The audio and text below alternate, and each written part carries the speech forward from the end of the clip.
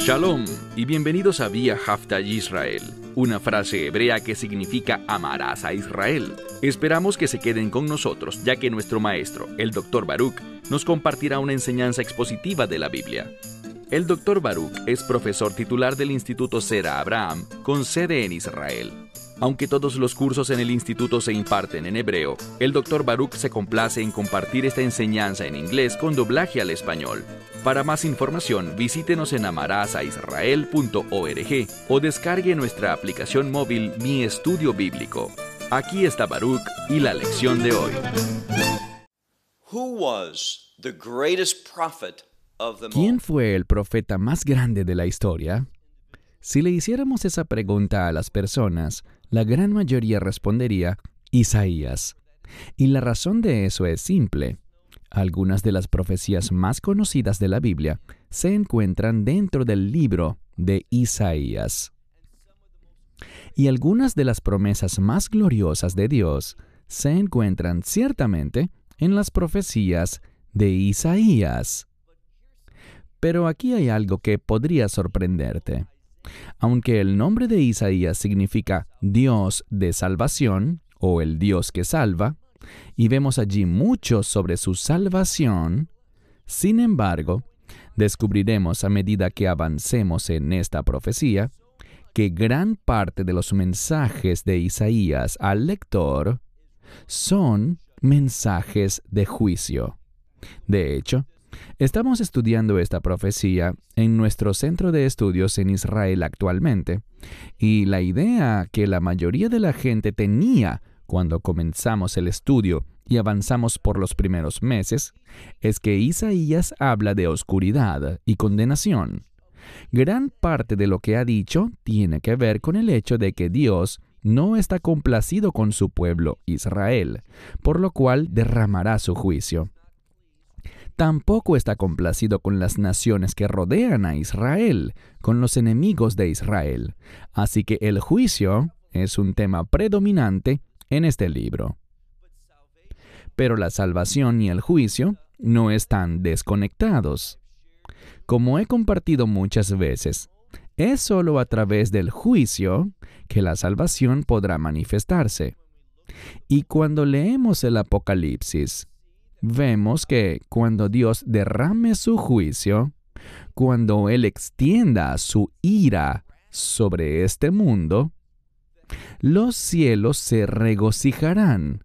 Los cielos darán gracias a Dios, porque es precisamente el juicio de Dios lo que dará a luz al reino de Dios. Durante nuestro estudio de Isaías, aprenderemos mucho en los capítulos posteriores sobre el reino de Dios. Eso no debería sorprendernos porque la salvación y el reino son una misma cosa en esencia. Dicho esto, toma tu Biblia y comencemos en el capítulo 1, verso 1 de esta profecía de Isaías. Leemos aquí en el verso 1, una visión. No dice aquí profecía, ni tampoco dice una carga o la palabra del Señor para Isaías. Y hago esta mención porque así es como muchos otros profetas comienzan sus profecías. Hablan de una carga o una palabra de juicio de Dios. Hablan de la palabra del Señor que les fue dada. Pero aquí vemos el concepto de una visión. Y lo que vamos a aprender es que una y otra vez, muy parecido a lo que vemos en Apocalipsis, en cuanto a Juan, lo mismo puede ser dicho de Isaías, que él se encontró por un largo periodo de tiempo, y aclararé eso en un momento, pero durante un largo periodo de tiempo, Isaías tuvo visiones de Dios. Y por tanto, leemos esto en el verso 1. Una visión de Isaías, hijo de Amós, la cual, y tenemos la misma palabra para visión, la traduciré como que él vio, pero no es un término común para ver algo o mirar algo. Simplemente es la palabra visión en forma de verbo. No lo decimos así en español, pero pudiésemos decirlo como que él visionó, o simplemente que él vio esto. Y esto tiene que ver con Judá y Jerusalén. Judá es el reino del sur, y Jerusalén obviamente es la capital de Israel, el lugar donde Dios hizo morar su nombre, donde Dios se manifestó de una manera especial. Y simplemente les diré que teológicamente sabemos que Dios está en todas partes, Dios es omnipresente, pero de una manera especial, Dios estaba presente en Jerusalén, con el tabernáculo y finalmente con el templo de Dios. Así que, verso 1, una visión de Isaías, hijo de Amós, la cual visionó, la cual vio, en relación con Judá y Jerusalén, en los días de, y vamos a ver que se mencionan algunos reyes, en los días de Usías, Jotam, Acaz y Ezequías, reyes de Judá. Así que de manera única se enfatiza no a todo Israel, sino a Judá, el reino del sur, y no a los reyes del norte, aunque nos encontraremos con algunos de ellos, sino que principalmente enfatiza a los reyes del sur, los reyes de Judá. Y vemos que su profecía, las visiones que recibió, abarcaron un periodo de tiempo muy largo. Él habló y compartió estas profecías que recibió durante los días de Usías, decimos en hebreo Uzziyahu, y luego Jotam, y también Acaz y Ezequías. Ahora, cuando miramos a Usías, él reinó durante un periodo de 52 años. Jotam reinó por 16 años y Acaz otros 16. Finalmente Ezequías reinó entre 19 y 29 años, dependiendo de si gobernó solo o con otro. Al estudiar esto, descubrimos que la mayoría de los eruditos dicen que él profetizó, dependiendo de cuándo comenzó en el tiempo de Usías, entre 60 y 65 años. Los eruditos rabínicos dicen que pudo haber sido más que eso. Así que en primer lugar debemos entender que Isaías no recibió una visión en una noche y luego la escribió, la enseñó y la profetizó ante el pueblo durante un corto periodo de tiempo. Por el contrario, vemos que Isaías recibió estas profecías y visiones durante más de medio siglo, y su función como profeta se extendió durante un largo periodo de tiempo, por mucho más de 50 años. Por lo tanto, tuvo gran influencia y fue reconocido como profeta. Su longevidad también le otorgó un alto grado de respeto y poder entre el pueblo. Avancemos al versículo 2. Noten sus palabras. Dice aquí: escucha, oh cielos, y presta atención, oh tierra, oh territorio. La palabra es Eretz.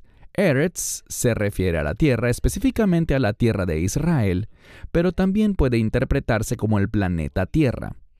Cuando leemos cielos y tierra, ¿en qué debemos pensar? Obviamente en Génesis 1. Y por lo tanto, vemos que aquí en Isaías hay una alusión a la creación. Pero una vez más, no estamos hablando de la primera creación, sino de la segunda creación, que es el establecimiento del reino de Dios. En última instancia, hacia allá es hacia donde se dirige Isaías. Cuando miramos los capítulos finales, vemos que hay un énfasis y mucha revelación en cuanto al reino final de Dios. Entonces dice: escucha, oh cielos, y presta atención, dos términos distintos para oír o escuchar. Presta atención, oh tierra, porque el Señor habló. Está en tiempo pasado, porque Él ha hablado. Y la implicación es que Él hablará, pero vemos que este término se usa en pasado para hablar de que Dios hablará de manera completa, en su totalidad. Es decir, que comunicará un mensaje completo, total y holístico para Israel. Así que dice, el Señor ha hablado. Luego continúa diciendo, hijos o niños. El término en hebreo es benim. Hijos he criado y exaltado. Dios ha formado a Israel, y este es el tema de su profecía. Él ha creado al pueblo judío y los ha exaltado. Ellos son su pueblo escogido. Y noten lo que dice en este pasaje. Dice, hijos he criado y exaltado. Pero, y la palabra aquí es vei, que normalmente se traduce como y, pero muchas veces en la Escritura, esta palabra de una sola letra, vei, debe entenderse como pero en nuestro idioma, para mostrar un contraste, que Dios ha criado y exaltado a Israel, pero ellos han transgredido contra mí. Es un término que significa transgresión, pero además esta palabra puede entenderse como crimen, como quebrantar tanto la ley civil como la espiritual. No es una palabra que simplemente habla de pecado desde un punto de vista religioso, sino también de violaciones desde un punto de vista general, es decir, que han violado todo, tanto las leyes de Dios como las leyes del hombre. Verso 3. Leemos, el buey conoció a su dueño. Una vez más, no es la palabra yodea, el buey conoce en presente, sino que dice que el buey ha conocido a su dueño. El punto aquí es que él lo conoce bien, lo conoce por completo. Y el asno, el pesebre de su dueño. Es una palabra diferente, pero significa que tanto el buey como el asno saben a quién le pertenecen. Ellos reconocen la autoridad de su dueño sobre ellos. Pero Israel, dice, Israel no conoce. Mi pueblo no ha, y la palabra es hitbonen, que significa prestar atención de una manera dedicada, de una manera muy detallada. Entonces Israel no conoce a Dios, ni tampoco le está prestando atención. No está estudiando ni dándole mucha atención al Señor su Dios. En otras palabras, Isaías comienza diciendo que Dios no es importante para el pueblo, para su pueblo en ese momento. Y debido a eso, mira el verso 4. La primera palabra es hoi. Ella indica cuán grave será algo, que Dios no está complacido con el pueblo y por lo tanto habrá un resultado, una consecuencia de la disposición negativa de Dios contra Israel. Así que dice, ¡ay, oh nación pecadora! Y la palabra aquí es goy. Goy joté, una nación que peca. Y un pueblo, kaved avon, un pueblo cargado de iniquidad o cuyas iniquidades son pesadas, es decir, que han violado la palabra de Dios de una manera muy seria. Dice que son descendencia de malhechores, son hijos corrompidos que han abandonado al Señor. Entonces, no es que Dios haya abandonado a Israel, sino que ellos, por haber elegido el pecado, la iniquidad y la transgresión, vemos que todas estas palabras se han usado en el pasaje, la palabra pesha, avón y vejet, estas tres palabras manifestando la condición de Israel delante de Dios. Y por lo tanto, debido a esta conducta, a su falta de interés, a su indisposición para escuchar y prestar atención a Dios, ¿qué han hecho? Azvu et Hashem, han abandonado al Señor. Y luego encontramos que también, y este es un sinónimo para blasfemar, ellos han hablado de manera incorrecta, le han hablado de manera impropia al Señor. Y aquí a él se le llama Kadosh Yisrael. Han hablado en contra del Santo de Israel y se han vuelto hacia atrás. Entonces se han apartado de Dios, lo han abandonado, pero aquí dice que se han vuelto hacia atrás. Este detalle nos ayuda a comprender que o bien estamos avanzando, como dice Pablo, avanzando en ese llamado hacia arriba, caminando en obediencia, kadima, hacia adelante, o nos estamos moviendo hacia atrás. Y aquí Judá, el pueblo judío hace 2800 años, se está moviendo en la dirección equivocada. Abandonaron al Señor y se han vuelto hacia atrás. Pasemos al verso 5. Aumei, que significa ¿por qué razón han sido heridos? Y aquí aparece en segunda persona. Les hace una pregunta. ¿Por qué razón ustedes han sido golpeados? Y continúa diciendo, y más, ustedes se han apartado. Entonces vemos algo. Han sido golpeados, dice, ustedes han sido golpeados una vez más, y la implicación es que una vez más se han desviado. Porque la cabeza de Israel, está enferma, y tu corazón está enfermo. Utiliza dos palabras, la cabeza y el corazón. Debo insistir en que vemos otro paralelismo. Cuando esta profecía se redactó, vemos que a lo largo de la profecía se empleó el paralelismo poético. Y recapitulando, quiero subrayar algunos ejemplos en este capítulo. Vimos un paralelismo entre los cielos y la tierra, otro entre el buey y el asno, luego otro paralelismo entre el hecho de que Israel no sabía y que no prestaba atención. Adicionalmente, vemos paralelismo entre el hecho de que son corruptos y malvados, y también en que han dejado al Señor y han blasfemado contra el Santo de Israel. Y ahora, en el verso 5, vemos otro paralelismo entre la cabeza y el corazón. La cabeza y el corazón son sinónimos del pensamiento, de nuestros procesos mentales. Por lo tanto, aquí dice que Israel de dos maneras, con la mente y con el corazón, están tomando malas decisiones. De hecho, tienen una forma enferma de mirar las cosas.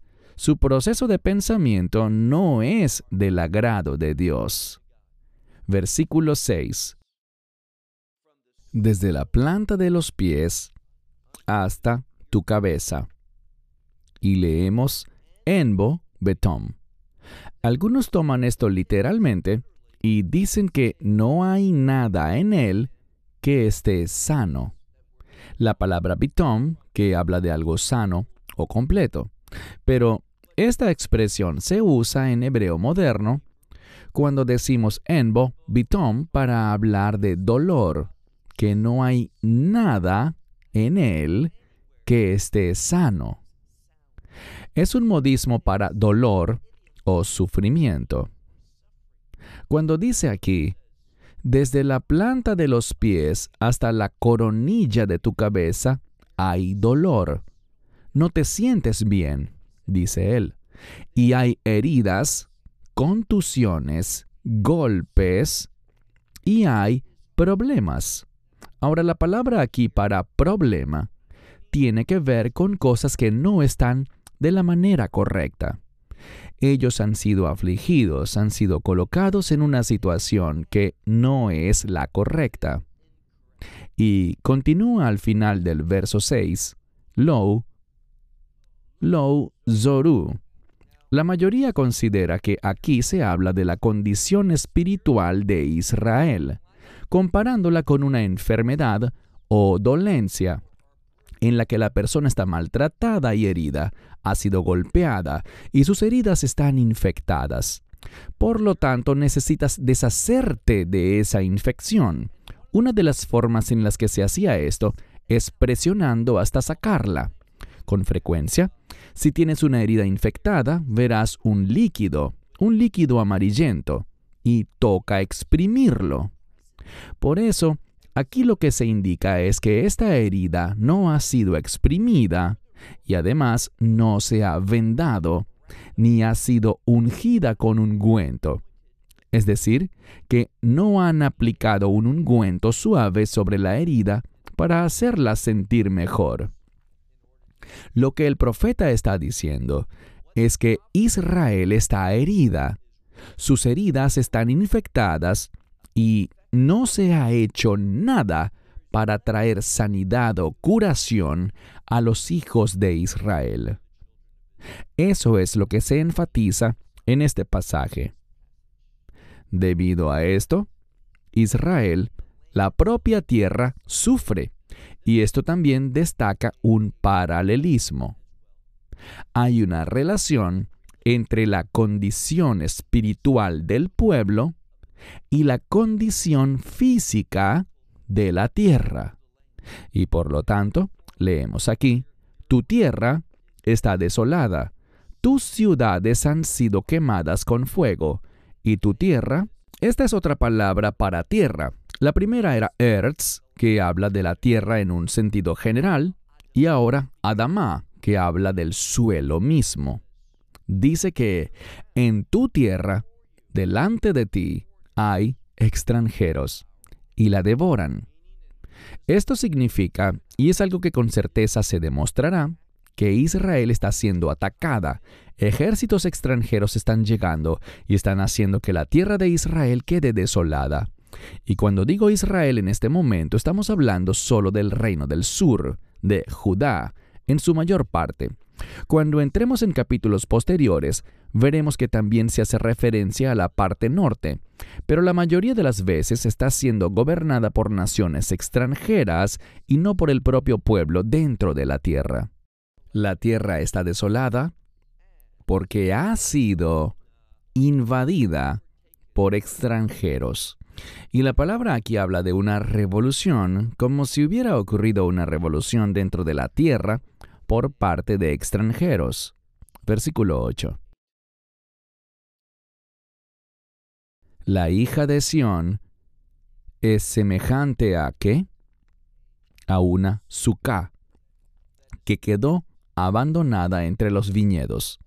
A menudo la gente construía un refugio temporal, una sucá, una choza, podríamos decir, durante la temporada de la cosecha. Y después de la cosecha la dejaban abandonada esa choza allí porque ya no le servía de nada. En este caso, Dios está mirando a Israel y le dice, no sirves para nada, eres semejante, sigue leyendo, aquí tenemos otra palabra para una choza abandonada en un huerto. Eres como una ciudad que ha sido sitiada. Así que, abandonada, como alguien que no le presta atención a una choza y cae en el abandono. Y luego le dice que eres como una ciudad que está siendo sitiada. Versículo 9. Lulei.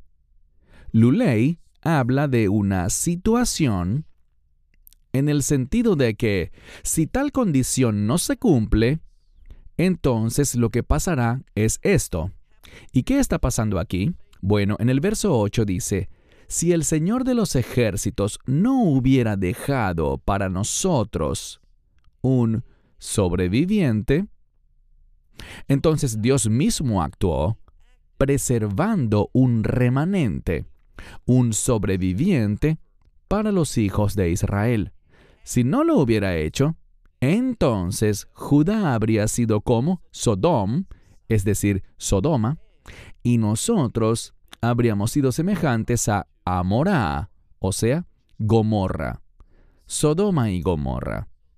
Estos son términos muy, pero muy fuertes que hablan del grado en el que Dios está insatisfecho, descontento con su pueblo. Los compara con Sodoma y Gomorra. Versículo 10. Es importante que reconozcamos el siguiente paralelismo para que aprendamos la lección. Verso 10. Escuchen la palabra del Señor, oh oficiales de Sodom o Sodoma. Lo importante aquí es que Dios ahora se está dirigiendo a Judá, al pueblo judío, y los llama Sodoma. Y les dice, escuchen la palabra del Señor. Y luego dice, presten oído, las mismas palabras Shibu y Ha'azinu.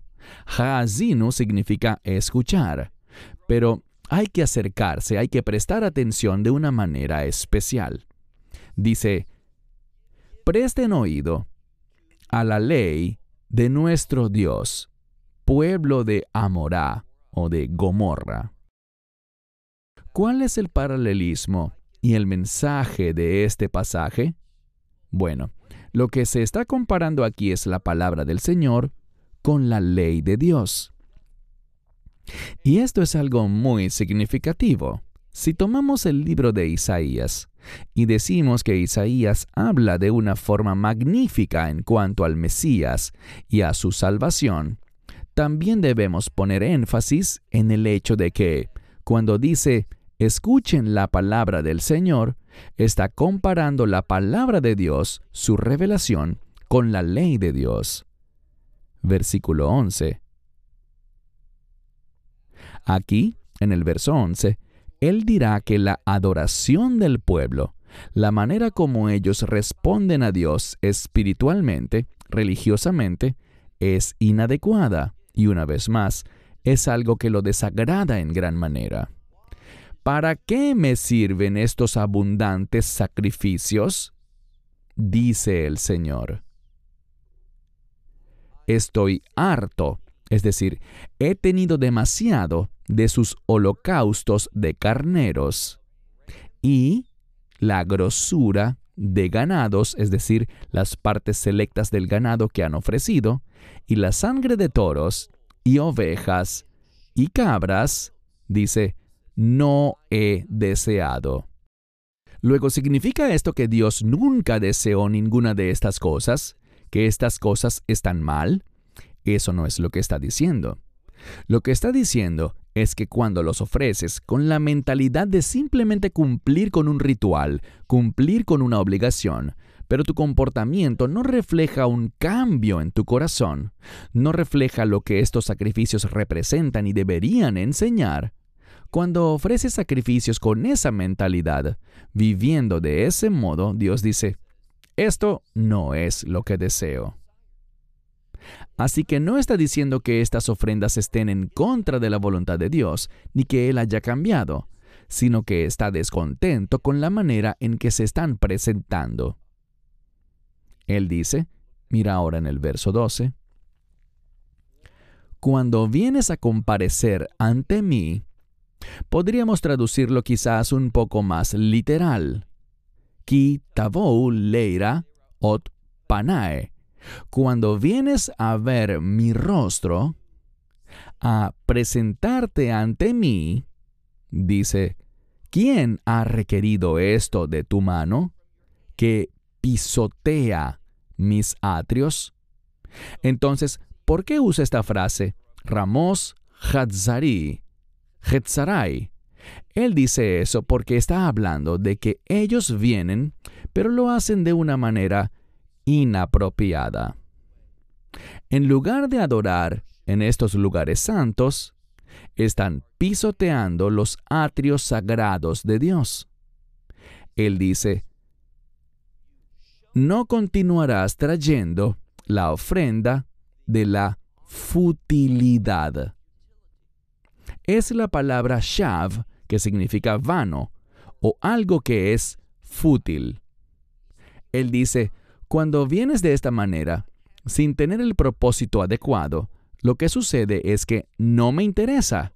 No continúes ofreciendo tales sacrificios.